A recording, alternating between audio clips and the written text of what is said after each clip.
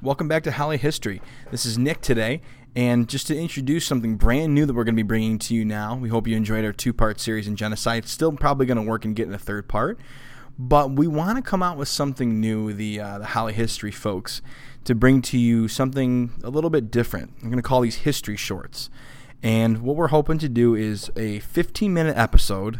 Yes, they picked the most long-winded person to do this.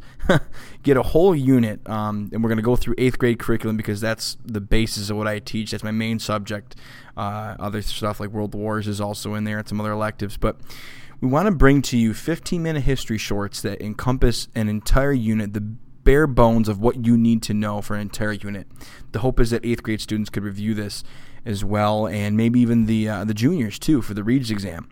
I'm going to take you through 1865, so Reconstruction, up until almost modern day America, and to serve as a review for students of, just the basics of what you need to know. Tune in 15 minutes at home on YouTube. Check out Holly History. I'm going to try my best to keep them that length. This episode is an exception because I'm going to be explaining what Holly History shorts are right now. And we're going to be for fun, review. And kind of, if you want to listen to this before the unit or listen to it after the unit, it might be great. Something also students in other school districts can hopefully latch on to, and we can grow Holly History to even being more popular. So understand we're going to be leaving things out, though. This is not going to be an all-encompassing thing, each unit. There's things we just have to skip to keep it to 15 minutes, and I'm going to do my best to keep it to that time frame as best I can while still providing you some great history. Hopefully we can do even US 1. We can do like 7th grade stuff and kind of backtrack too, so we're hoping to get that all in. So today we're going to start with Reconstruction and just some of the basics here. Reconstruction is the time period following the Civil War, 1865, and historians generally put the end of that in 1877.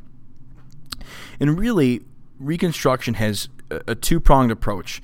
The government needs to figure out, what are we going to do with this newly defeated South? How are we going to deal with this nation that rose up and separated themselves from the main country? How are we going to treat them? How are we going to treat the people of the South? And number two is, how will we deal with the newly freed population of slaves?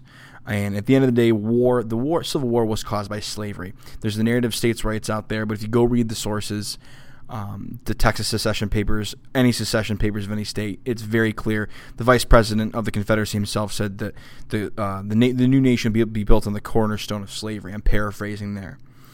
And the serious destruction of the Civil War caused, estimates 700,000 casualties total of the war. Just absolutely high numbers. Incredible. Unfortunately, the time period kicked off with the one person that probably could have guided the nation through Reconstruction well, perhaps Abraham Lincoln being assassinated by John Wilkes Booth in 1865. And it really just puts a completely sour taste in the mouth of many Americans. And after this long, drawn-out conflict, I believe I said 700,000 casualties. I'm pretty sure it's actually 700,000 total deaths. I'm not positive those numbers. I'm sure somebody will fact-check me right after this. But, Lincoln laid out his roadmap for the nation in his second inaugural address when he's reelected. And in 1865, he gives this speech, and I'm going to quote just a section here, and he says, and I quote, "With malice toward none, with charity for all, with firmness in the right as God gives us to see the right, let us strive on to finish the work we are in, to bind up the nation's wounds, to care for him who shall have borne the battle, and for his widow and his orphan, to do all which may achieve and cherish a just and lasting peace among ourselves and with all nations." End quote. So as you can see right there, Lincoln really did want to treat that charity, the charity idea, firmness, malice toward none. He really wanted to treat the South with a certain amount of respect. He didn't want to create animosity there. We saw it. We seen World War I to World War II. What happens if you kick somebody when they're down?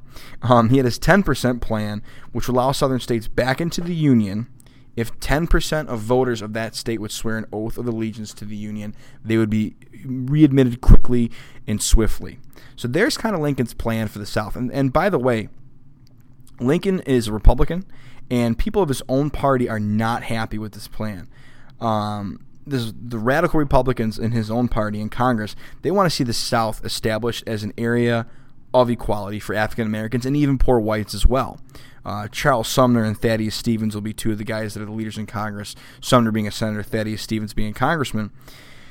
These guys were kind of willing to, and these guys were calling for, really harsh punishments for the South, but they're kind of willing to go with Lincoln on this 10% plan a little bit more because Lincoln is going to be in their camp as far as establishing equality for African Americans. The problem is Lincoln's assassinated, and now we're left with his vice president, Andrew Johnson. The assassination of Lincoln, the first assassination of a U.S. president, it leaves the country shocked. Lincoln was just really, I consider him really hitting his stride as a president there. The 13th Amendment's passed to end slavery. The war is coming to an end. He is at the height of what he can do, and he's taken out of the deck of cards immediately there as the start of Reconstruction. So Johnson's an interesting guy. He doesn't play well with radical Republicans, first of all, because he's a Democrat. He was added to Lincoln's cabinet as kind of a popularity measure, and he does not play well with the radical Republicans, and he never will during his entire time as president. He does not see the government being used as a tool to establish equality for African Americans, newly freed slaves in the South, as Lincoln wanted and the radical Republicans wanted, and he'll veto numerous measures to do that. He does agree to treat the South with respect, though, so there's a similarity in Lincoln's plan. But what you have left is a president who does not agree with anything, essentially, that the radical Republicans who are kind of dominating Congress at this time and getting moderates into their corner. They don't agree on anything. So he gives amnesty, really, to a lot of the Southern leaders, Southern generals, because there was a question of what are we going to do with these guys? These are people who left the country. These are people who rose up in rebellion. Are we going to hang them? Are we going to try them? Johnson kind of puts that to rest, as I believe Lincoln would have wanted to. No hangings. We're going to have to try to move past this as best we can. The 13th Amendment, and that's rare for revolutions and uprisings in countries, for that truly to happen, that forgiveness. But that's the direction Johnson wanted to go. The 13th Amendment was previously passed, and it was moved towards adoptions in the southern states. Johnson did push that one a little bit, because that was passed when it was live. It was already in the process, and that officially ends slavery, because the Confederacy is trying to negotiate from a standpoint at the end of the war of, can we just come back in but keep slavery? And Lincoln's no, it's dead. Slavery is done. And the 14th Amendment arrives shortly after that. We call these the Reconstruction Amendments. You got to know these, the 13th, 14th, and 15th Amendment. The 14th Amendment, after the end of slavery, is designed to grant citizenship to African Americans and those born in the United States and grant them equal protection under the law. This does not apply to Native Americans, by the way. It eventually gets followed by the 15th Amendment, which language is a little bit challenging. So 13th Amendment ends slavery, 14th Amendment grants citizenship and guarantees equal protection of the law regardless of who you are. And the 15th Amendment is designed to grant, it explicitly states, I'm going to paraphrase here, that no state can discriminate on the right to vote based on race, color, or previous servitude, obviously going to African-American males there. Could still discriminate based on gender, which is a very sour moment for the women's suffrage movement. I mean, Susan B. Anthony, the Seneca Falls Convention has already happened. It's more than 17 years old now. So this is very, very, very, almost 20 years old. This is a very sour moment for the women's voting movement, which will continue well into the 20th century. But nevertheless, this is granted for African Americans designed to vote in the South. So you have African Americans in the South receiving all these rights, and they're going to have to figure out how we're going to implement them, protect African Americans from any animosity. There's a lot on the table for the federal government here to deal with. They're very, very radical acts, very, very quick changing, and Johnson's not thrilled with them. On top of that, the radical Republicans have also placed troops in the South to protect African Americans so they can do this and try to ensure that equality is established. Again, Johnson tries to veto a lot of these measures. He tries to veto I believe it's the Civil Rights Act of 1868, which kind of go along with the amendments. And Johnson actually is kind of set up, so to speak. He actually gets impeached. He's the first president to be impeached over the Tenure of Office Act. And and most people don't understand this. When you're impeached, you are not removed from office immediately. Impeached means you're going to go to trial, and the Senate is going to hear your case, and whether or not you're removed from office, they're going to decide. This is like the Super Bowl of the day. People were buying tickets. There were scalpers outside. And Johnson actually gets acquitted by one vote. And long story short, he's not going to win a second term. So Johnson's going to be out, and he's gone down as one of the worst off presidents in history, you could probably say. With new people voting in the South is going to have brand new governments now. African Americans are serving in a variety of ways, from everything from a sheriff all the way up to state senators and representatives in the House, and even senators like Hiram Revels, who was a U.S. senator from Mississippi, who was an African American. Some other members of these new Southern governments are people like scalawags. These are poor white Southerners who felt that they didn't have a voice in the Old South of the old plantation system, who by the end of the war were very upset with the current state of things and kind of felt like they didn't have any real say in that. They were sort of dragged into the conflict to preserve slavery.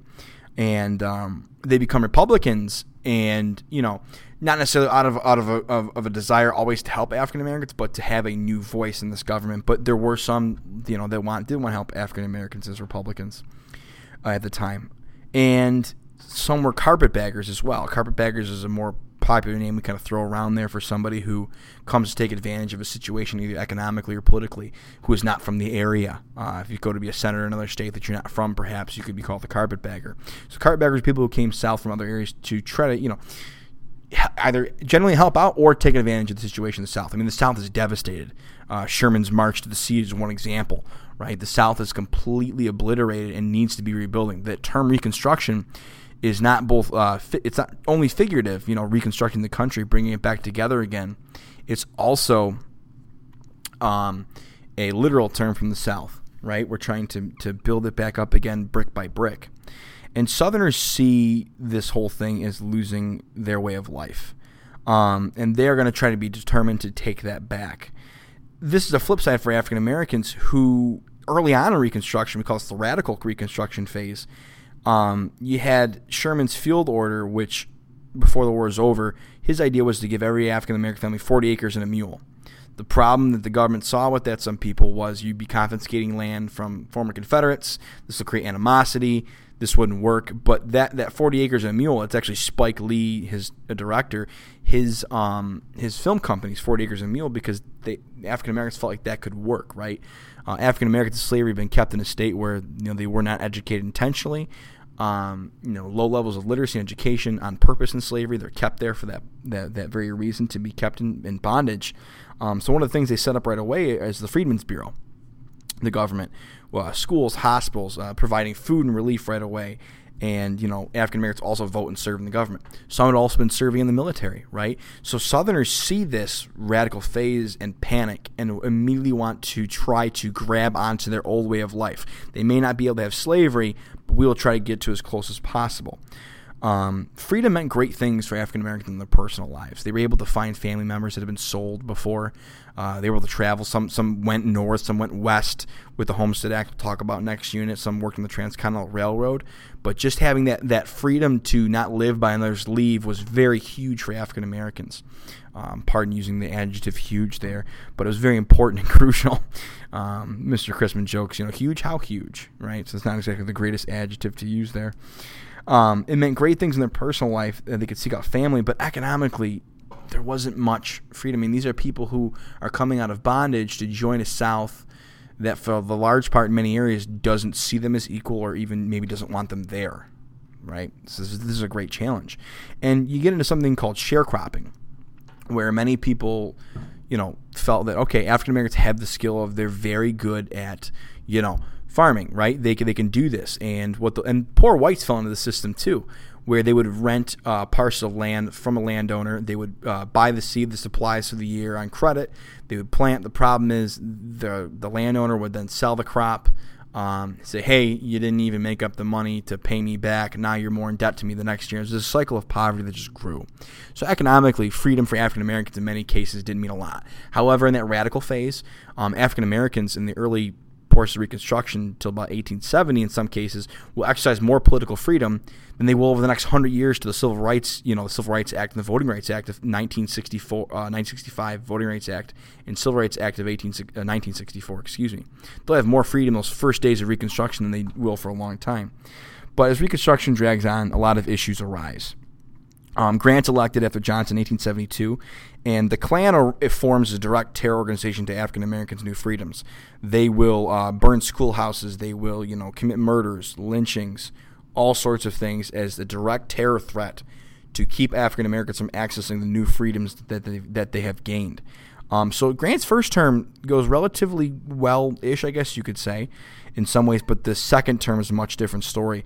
You have scandals from the whiskey ring, nepotism, appointing old Army buddies to distract old Army buddies to positions, and this distracts from Reconstruction. And eventually you get the final nail in the coffin, which is the Panic of 1873.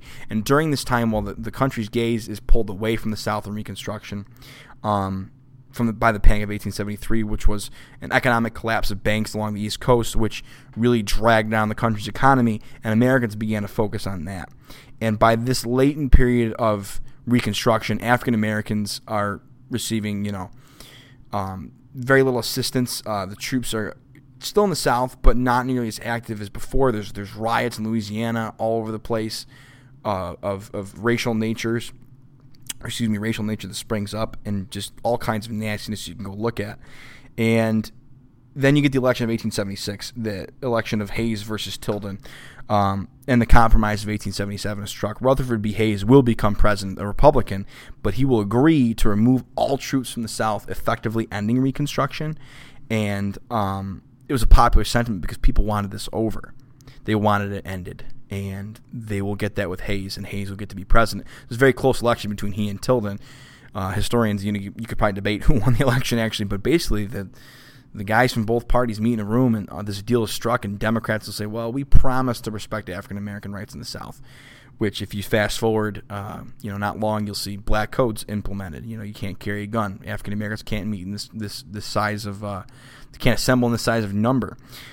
Jim Crow laws, segregation, poll taxes, literacy tests that will keep African Americans from voting based on paying a tax to vote, or you could discriminate based on the ability to read or write. The 15th Amendment said you couldn't discriminate based on race, color, previous servitude, but didn't say anything about literacy. It didn't say anything about paying a poll tax, and poll tax actually sold as patriotic, like do your patriotic duty, because many African Americans were in poverty following the Civil War and during Reconstruction. They didn't have a lot of money on hand to pay a poll tax, obviously, but and many of them obviously lacking education from slavery, as we discussed. If they didn't receive education from Freedmen's Bureau or other sources, would not be able to pass the literacy test. And many times literacy tests were bogus anyways. And these will be used for 100 years until the Voting Rights Act of 1965 is passed, and the Civil Rights Act of 1965, not 1865. That's when Reconstruction starts. And so, and you'll see this increased violence, just this intimidation that will be used to keep African Americans from accessing their rights in the southern states. And, elsewhere too, you'll see this in the Midwest sometimes throughout history. Lynchings are not only, kept in the South, they do happen other places as well. They're most well known there, though. And down the road, 1897, you have the Supreme Court ruling of Plessy versus Ferguson, which legalizes segregation on the national scale of keeping things separate but equal, right? And Reconstruction, as it's seen by many historians, 1865 to 1877, is a failure. It failed to establish equality for African Americans. It failed to establish, really truly bring the country back together. I think to this day, you look at Confederate monuments, some of the debates over that. These things still rage on. These debates still rage on as well. So that's our first Holly History short. I'm sure I'm going to get much better at these, hopefully. And I did, looking at the time here, looks like I kept it very close to 15 minutes because the first 2 to 3 were discussing what shorts will be. Thanks for listening, and use this as a review, and we hope you enjoyed.